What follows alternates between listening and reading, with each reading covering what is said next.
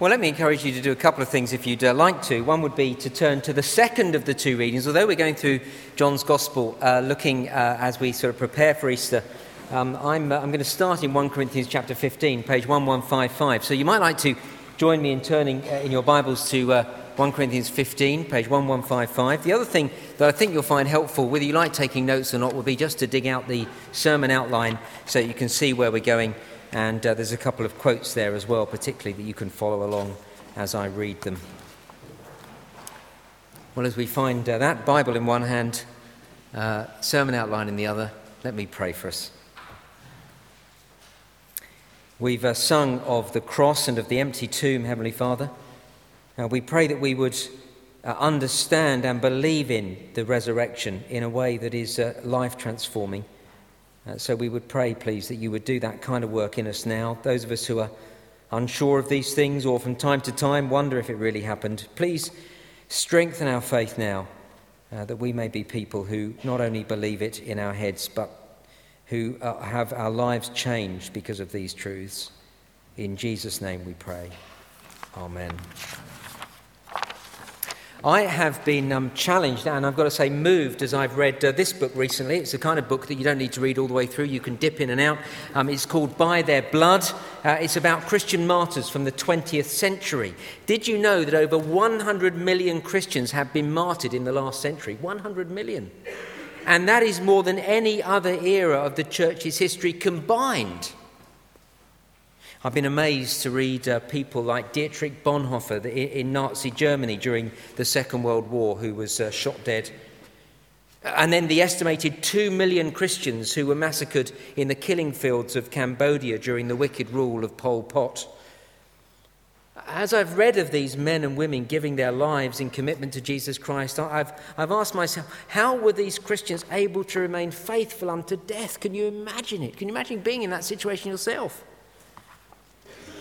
The answer to that question for Bonhoeffer was his confidence in the death and resurrection of Jesus Christ. This book tells me that on Sunday, the 8th of April, 1945, the day before he was executed, he held a brief worship service with other prisoners of war. He chose as his text, two texts. First, Isaiah 53, verse 5, by his wounds, by the wounds of the Lord Jesus, by his wounds we are healed. And his other text was this, 1 Peter chapter 1, verse 3. Praise be to the God and Father of our Lord Jesus Christ. In his great mercy, he's given us new birth into a living hope through the resurrection of Jesus Christ from the dead. You see, it was the resurrection of Jesus Christ from the dead that Bonhoeffer was so certain of that he was ready to lose his life, knowing that he wouldn't lose it, that he would gain eternal life. Now, 100 million people in the last century who've died for Christ, but I guess most of us are unlikely to ever be called to die for Jesus.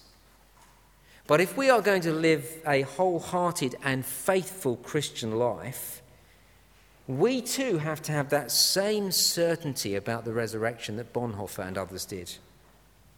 Jesus does tell us to lay down our life for him. If anyone would come after me, he must deny himself and take up his cross. You've got to be ready to die, maybe not physically, but ready to die to self, to live for him. You can only do that if you're sure of the resurrection. Indeed, if Jesus didn't rise from the dead, then there is no point in being a Christian. That's why I wanted to start in 1 Corinthians, but we'll go to John 19 in a moment to see why John, at the end of John 19 is written. But let's just start with 1 Corinthians to make this point. If Jesus didn't rise from the dead, there is no point in being a Christian. Page 1155. I remember turning to this passage many years ago now when I was helping lead a student Christian union group at Middlesex University. The person who was supposed to be leading the Bible study that day hadn't turned up, and after we'd waited for a while for him to turn up, the students looked to me to lead the meeting. So there were 10 or 12 there, that's all, and I asked the 10 or 12 people in the room this question. I was sort of thinking on my feet. This would be, if ever you're stuck for a good Bible study because somebody doesn't turn up, this would be a good thing you could do. Except don't do it with everyone else because they'll know the answer now, you see, but that you could do it in the future. I asked them this question. If it were proved that Jesus didn't rise from the dead, If someone, say, found a tomb with Jesus' bones in it, and it could be proved beyond doubt that those were the bones of Jesus, would you still be a Christian? That's how I started the Bible study. I can't recall how everyone responded, but one girl was very definite. Oh, yes, she said, I'd still be a Christian, even if Jesus didn't rise from the dead, because living by Jesus' teaching makes me happy and gives me lots of friends, and if everyone followed this teaching, it would make the world a better place. And there was a few people around the room who nodded. Sounds like such a good answer. It sounds like such a faithful response until you read 1 Corinthians chapter 15. Look again at verse 3 that Alison read for us just now. Paul says, what I received I passed on to you as of first importance. These are one of those things that you can't sort of get away from. If you get away from this, you haven't got Christianity anymore. What I received I passed on to you as of first importance, that Christ died for our sins according to the Scriptures, that he was buried, that he was raised on the third day according to the Scriptures, and that he appeared to Peter and then to the 12 and then to more than 500 people. That's the basis of the Christian faith, that Christ died, was buried, and rose again. Now notice, although I'm not going to stay on this for a moment, just notice that he died and buried. That's what we're going to see in John 19. But for now, see that if he didn't rise from the dead, you have nothing left. Now turn over the page to verse 14. This is how the Bible study went, basically.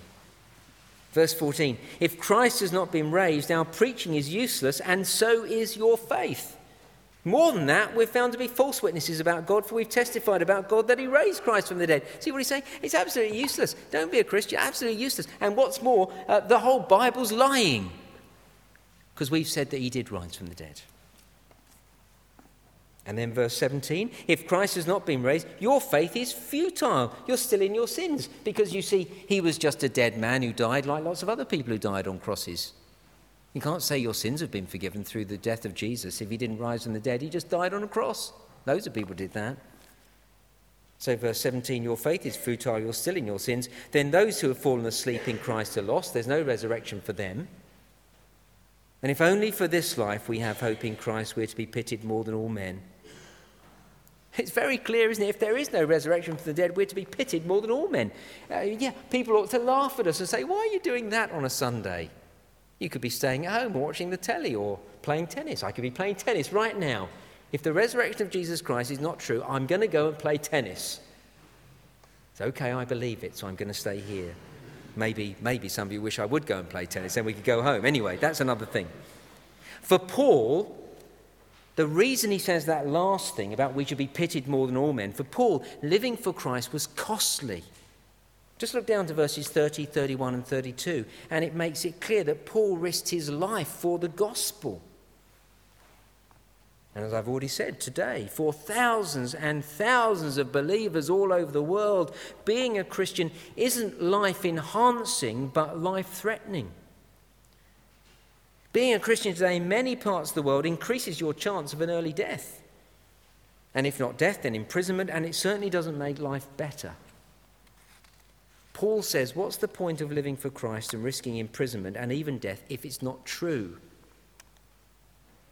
So if the resurrection didn't happen, the Bible says don't come back after Easter. In fact, don't even come over Easter. Indeed, if the resurrection didn't happen, I'll go and get a job at Tesco's, if I can get one, because I know it's quite hard to get jobs, but I'll try and get a job at Tesco's because I haven't got anything else, any other skill. There's nothing else I could do, but I'll try and get a job at Tesco's. I'll encourage the church wardens to lock the doors of this building, and we'll tell the Church of England to sell it to a property developer and send all the money to the poor.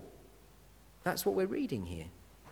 Without the bodily resurrection of Jesus Christ from the dead, Christianity is nonsense. And for us to be sure of the resurrection, we have to be sure, again, back to 15 verse 3, we have to be sure, verse 3, that Christ died, and verse 4, that he was buried, that is, that he was really dead. If we're not sure that he died and was buried, then we can't be sure that he rose from the dead, can we? That's the point of this passage. Now that brings us to our first point. Oh dear, that was very long. That brings us to our first point. The points are shorter. Don't worry. Brings us to our first point and to John's Gospel. So turn with me now to John chapter 19, and we're finally where we should have started. But I think now this will make far more sense. The first point on the handout, Jesus was really dead. John chapter 19, verses 31 to 34. Do you see? We've got to be sure that Jesus is really dead. For there to be a real bodily resurrection, there has to be a real physical death. And that's what John wants us to be certain of at the end of chapter 19. Now look, there are enough medics and GPs in this church family who know all about certifying that someone is dead. Some of you, I know, have to do that for a living. You will know better than me that in order to certify someone dead, you need to do these things. And I know because I looked it up on the internet. You need to confirm that the body is lifeless, with no spontaneous movement and no sign of respiratory effort. Then you need to confirm there's no pulse. Just in case you'd forgotten, this might be useful tomorrow for the medics. They confirm there's no pulse, and then you need to confirm there's no breathing effort. Is that right? That's what it says on the internet, those three things. And then after 5 minutes, you have to confirm the absence of pulse and respiratory effort again. You don't have to be able to say respiratory, you just have to be able to see that there's none of it going on. Now, apart from establishing the cause of death to ensure there's been no foul play, someone needs to be certified dead and to be registered as dead to stop all sorts of scams, don't they? To stop, for example, people continuing to claim state benefits. Because that happens, doesn't it? Somebody's died, but nobody ever tells anybody, and they carry on claiming their benefits, or somebody else does on their behalf. Now, when it came to Jesus' death, the cause of death is not in doubt. He died from being nailed to a cross. But still we need to certify that he was dead so that we won't be open to the greatest scam of all and duped into thinking that he was raised from the dead. We must be sure he was dead. Now we've seen that from 1 Corinthians. If there was no resurrection, there's no Christianity. And so opponents of Christianity know this point very well. And so in order to debunk Christianity, down through the years, there have been attempts to deny the resurrection. How?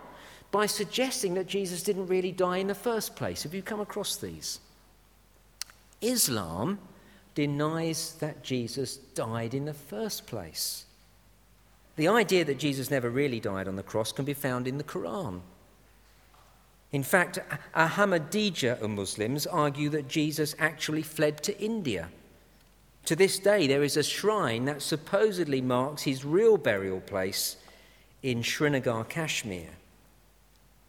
And that kind of theory, that Jesus never really died, has been put forward by many down through the years. In the 19th century, various theories were put forward to try and explain away the resurrection, from the suggestion that Jesus only fainted from exhaustion on the cross, and then he came round again in the tomb, to the theory that he'd been given a drug that made him appear to die, and then he later revived in the tomb again, you see. These are often called the swoon theories. Now, they've been repudiated by reputable scholars, but it keeps recurring in popular literature. So in 1929, D.H. Lawrence wove this theme into a short story in which he suggested that Jesus had fled to Egypt, where he fell in love with the priestess Isis. Now, the same swoon theory was put forward in Hugh Schonfield's bestseller, The Passover Plot, published in 1965. It appears again in Donovan Joyce's 1972 book, The Jesus Scroll, and in 1982 in Holy Blood, Holy Grail. And then it popped up again and caused a bit of a stir in 1992 when then a little-known academic from Australia called Barbara Tearing caused a stir by retelling the swoon theory in her book, Jesus and the Riddle of the Dead Sea Scrolls. You might have heard of it. The point is this: opponents of Christianity put these theories forward because they know that if the resurrection can be disproved, then Christianity is dead in the water. But so that we can know that Jesus died, because we need to know that in order to know that he really rose, so that we can know that he really died, John writes what he writes in John chapter 19. Look with me firstly at verse 31. We saw this last week, but it links in with what we're going to see in the next bit. Verse 31. Now it was the day of preparation, and the next day was to be a special Sabbath. Because the Jews did not want the bodies left on the crosses during the Sabbath, they asked Pilate to have the legs broken and the bodies taken down. Now, as Ed explained last week from here, breaking the legs of a crucified victim would finish them off pretty quickly, because I'm told that on the cross you need to push up on the nail in your feet in order to be able to get air into your lungs to breathe. So if you break the legs of a crucified victim, they'd be unable to push themselves up and they'd soon die of asphyxiation. Now, of course, you wouldn't normally break the victim's legs because crucifixion had been designed to cause maximum pain. It was designed to make death as slow and as painful as possible because it was a punishment. But if for some reason you wanted crucifixion to end quickly, as they did here, then breaking the legs was the way to do it. And so, verse 32, the soldiers therefore came and broke the legs of the first man who had been crucified with Jesus, and then those of the other. But when they came to Jesus and found that he was already dead, they didn't break his legs. Instead, one of the soldiers pierced Jesus' side with a spear, bringing a sudden flow of blood and water. Now remember, these soldiers were trained squaddies. They knew how to identify a victim was dead, and they were obviously convinced that Jesus was dead, so they didn't break his legs. But to be certain, they thrust a spear into Jesus' side. And note what John says as he looked on, end of verse 34, a sudden flow of blood and water. Now listen to how prominent physician Alexander Metherell explains this, and the quote is on the handout. The spear apparently went through the right lung and into the heart. So when the spear was pulled out, some fluid, the pericardial effusion and the pleural effusion came out. This would have the appearance of a clear fluid like water, followed by a large volume of blood, as the eyewitness John describes in his gospel. Now, there's lots of medics here. I'm always on dodgy ground when I start doing this sort of thing from the pulpit, but I think that's right. The point is this: John wants us to know, because he saw it with his eyes what came out, he wants us to know Jesus was really dead. They didn't break their legs, they put the spear up. When they put the spear up, these two, what appeared to be water and blood came out. Something clear and something red came out. So we can know that Jesus really was dead, and we need to know that to know that he really rose from the dead. And that's the point in the next verses as well. Secondly, Jesus was really buried. Now in verses 38 to 42, we read, you see, how Jesus' body was prepared for burial and then how it was buried. Verse 38, later Joseph of Arimathea asked Pilate for the body of Jesus. Joseph was a disciple of Jesus, but secretly because he feared the Jews. And with Pilate's permission, he came and took the body away. And he was accompanied by Nicodemus, the man who'd earlier had visited Jesus at night. Nicodemus bought a mixture of myrrh and aloes, about 75 pounds. And taking Jesus' body, the two of them wrapped it with the spices in strips of linen. And this was in accordance with Jewish burial customs. And then they put the body in a tomb, verses 41 and 42. Two men of considerable standing in the community, Joseph of Arimathea and Nicodemus. These two men prepared the body of Jesus for his burial. And this is crucial. This wasn't a quick stuffing the corpse into a body bag, zipping it up in a few seconds flat. No, notice the detail. They had spices, a huge quantity of spices, verse 39, and they had burial cloths, verse 40, to put around the body. And end of verse 40, they took great care over the process. You see, they followed Jewish burial customs. This process simply couldn't be rushed. And so these two men were not just eyewitnesses looking on from a distance. They touched the body of the dead Jesus. They'd have known if he was alive. They could tell without any doubt that the body of Jesus was lifeless and with no spontaneous movement and no sign of respiratory effort. If you'd have asked them, they'd have confirmed that there was no pulse, and they'd have told you there was no breathing effort. And never mind leaving it 5 minutes before they did that, this would have taken a long time. They'd seen it again and again over a long period. And by naming the men, John is saying to his first readers, go and ask them for yourselves. They're still alive. Joseph of Arimathea and Nicodemus, you know who they are. Go and find out for yourself. They'll tell you that Jesus was really dead and really buried, because they're the ones who buried him. And so all the spurious theories suggesting that Jesus didn't really die on the cross, that he revived in the tomb, just don't add up. I love these words from the American philosopher and theologian William Lane Craig. We're over the page if you're still following. He said, I think people who push these alternative theories would admit, yes, our theories are implausible, but they're not as improbable as the idea of the resurrection. However, says Craig, At this point, the matter is no longer a historical issue. Instead, it's a philosophical question about whether miracles are possible. Do you see his point? People put these other theories forward to disprove the resurrection because they don't believe that any kind of resurrection from the dead is possible, and so they're looking for another answer. But the other answers they come up with are less plausible than somebody being raised from the dead. Or, as I've already suggested, as with Islam, they're putting these other theories forward to disprove Christianity because they know that the resurrection is the linchpin on which Christianity stands or falls. But you see, as we look at the credible eyewitness documents in the Bible, we see that none of the alternatives are plausible. In these verses, John says, "Believe me, Jesus really died. I saw it with my eyes. And he was really buried. Go and ask Joseph of Arimathea and Nicodemus if you don't believe me." And he says that so that we know, when we read on to chapter 20, there's only one conclusion we can come to, and that is that Jesus is really, actually, bodily risen from the dead. And that's the third point on the handout. And that's what we see in chapter 20. Now, I'm not going to go through chapter 20 now, you'll be pleased to know. As we're given confidence to know that Jesus really died and was really buried, and therefore really bodily rose from the dead in verses 38 to 42, we see two men, and in these two men, Joseph of Arimathea and Nicodemus, we see why we need to know that Jesus was risen. Firstly, Joseph of Arimathea. Look what we're told about him, verse 38. Later, Joseph of Arimathea asked Pilate for the body of Jesus. Now, Joseph was a disciple of Jesus, but secretly, because he feared the Jews. Isn't that interesting? He feared the Jews. Now, he had very good reason to fear the Jews.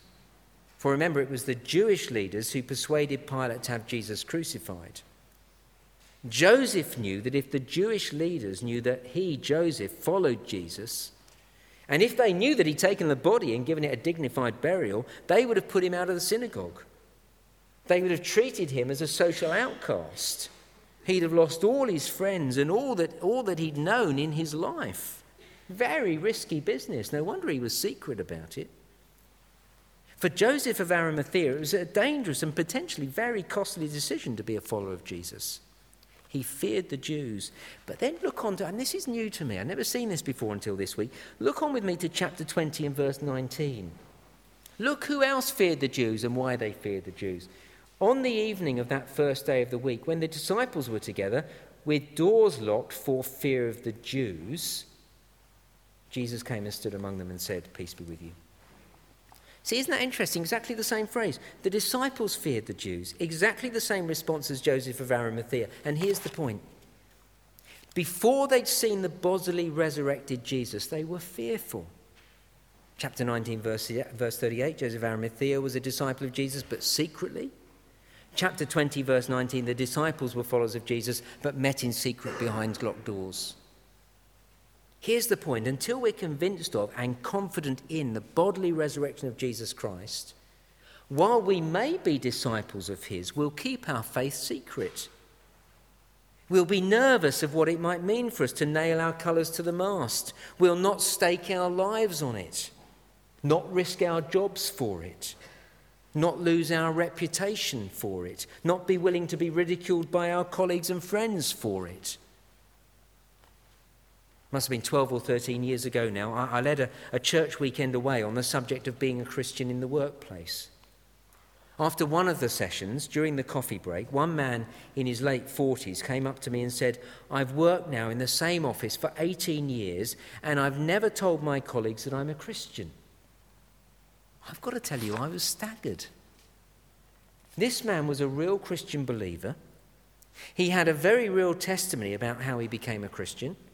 He could articulate clearly the gospel. He was fully involved in his church. He was a member of the PCC. But he was fearful of what his colleagues might say and what they might do if he said he was a disciple of Jesus. Like Joseph of Arimathea, he was a disciple, but secretly. And if that's true for you too, the way to overcome that fear and to publicly declare your allegiance to Jesus Christ is to be sure of the resurrection. For in the bodily resurrection of Jesus Christ, we can be sure of life beyond the grave for ourselves. And that is the trump card, isn't it? If I know I'm going to be raised from the dead, and when I'm raised from the dead, eventually spend all eternity with Jesus in the new creation, not floating on a cloud, incidentally, with a harp, in a physical new heavens and new earth, a bit like this, but with all the rubbish taken out. If I know that, I can stake my life on it, can't I? Even if it means me losing my friends, or my reputation, or my job, or my life. I can stake my life on it, knowing that in the resurrection, I'm not only standing for something that's true, but I stand to gain everything. The resurrection means I can stand firm publicly and without fear. That's what Joseph of Arimathea needed to know in order to move from being a secret believer to being a public follower of Jesus Christ. The last little study of a person, Nicodemus, very briefly, as I close. What of Nicodemus? He, verse 39, accompanied Joseph of Arimathea, and crucially, John tells us, you see verse 39, that Nicodemus had earlier visited Jesus at night. Now, John is pointing us back to chapter 3 of his gospel and reminding us of everything we've discovered about Nicodemus. So come back with me to chapter 3. It won't take long. Page 1065, chapter 3 of John's gospel.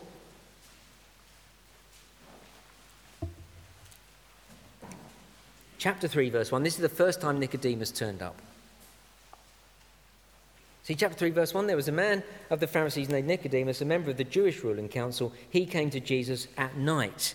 There's our reference. See, when he first visited Jesus, he was on the side of the Pharisees. We're told here he came at night, which is more than a comment on the time of day. It tells us that Nicodemus came under cover of darkness, you see. He's a bit like Joseph of Arimathea. It's all secret. And most commentators think that night reference reflects that Nicodemus was in the dark spiritually, and at that point that he was actually on the side of darkness, that he was against Jesus. But this encounter with Jesus had a most profound impact on Nicodemus. See, flip over to chapter 7 and we meet him again. Chapter 7 and verse 50, page 1073. This time, as the Pharisees begin to question the temple guards about Jesus and accuse them of being taken in by Jesus, see how Nicodemus pipes up in Jesus' defense. Verse 50, Nicodemus, who'd gone to Jesus earlier and who was one of their own number, one of the Pharisees, asked, "Does our law condemn a man without first hearing him to find out what he's doing?" And they, the other Pharisees, replied, "Are you from Galilee too? Look into it and you'll find that a prophet does not come out of Galilee." This is very interesting. First, Nicodemus, chapter 3, goes in the dark. Now, Nicodemus is not quite prepared to write Jesus off as all the other Pharisees are doing, and he's even prepared to stand up a little bit for Jesus. And then he's accused of siding with Jesus. And with that in our mind, come back now with me to chapter 19, page 1088. Chapter 19 and verse 39. Now this is the third time we see Nicodemus. And he's come to bury Jesus' body with Joseph of Arimathea, willing to make a stand. But interestingly at this point, while John says of Joseph he's a believer, albeit a secret one, he doesn't describe Nicodemus that way. We've seen Nicodemus through John's gospel gradually moving towards being on the side of Jesus, but we don't know yet whether he's really a believer. We never find out. I like to think that he probably did become a Christian, but we don't know. And here's the reason we don't know. Nicodemus is mentioned here for us to ask the question, what would it take for a man like Nicodemus to become a follower of Jesus Christ? Someone who's asked the questions of Jesus, someone who's prepared to keep an open mind about Jesus, someone who feels well disposed towards Jesus, so much that he's ready to identify with Jesus in his death. What would it take for a man like Nicodemus to become a full and open disciple of Jesus Christ? Well, you know the answer, don't you? Because I've been banging on about it all night. It is the resurrection of Jesus Christ from the dead.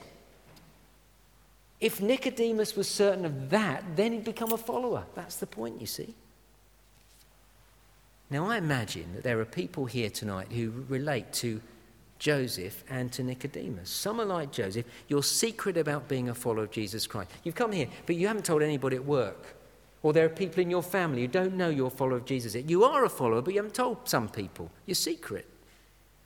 Others of you are like Nicodemus. You're not yet convinced, but you're really drawn to Jesus. That's why you've come. But you're not yet following. And those of us who are convinced and are followers will meet people like this. People like Joseph and Nicodemus. What do we need to say to them? What do we need to say to you if you're asking these questions? Well, the answer is this. Look into the resurrection. What you need is good, solid evidence that Jesus rose from the dead. Then you will have everything you need to follow Jesus completely and openly. See, if you got the answer, if you knew that Jesus really was a follower of Jesus, you'd be able to say, yeah, I can, that Jesus really did rise from the dead. You say, yeah, I can follow him. So 2 books that I want to recommend to you. One is a very old one. It's called Who Moved the Stone by Frank Morrison. It was written by this guy who's a lawyer, and it starts, the first chapter is the book that refused to be written. He set out to write a book to disprove the resurrection of Jesus Christ, and he ended up writing a book that proved the resurrection of Jesus Christ, because the evidence, he said, was by far in favour of Jesus having risen from the dead. The other book that I've enjoyed reading recently is Lee Strobel, The Case for Christ. And there are some middle chapters here that are all about the resurrection of Jesus from the dead. If you're not sure, read these books. That's what will move you from being secret and uncertain to being a wholehearted follower of Jesus Christ, who would be prepared to stand up and lose your life for it. Let's pray together.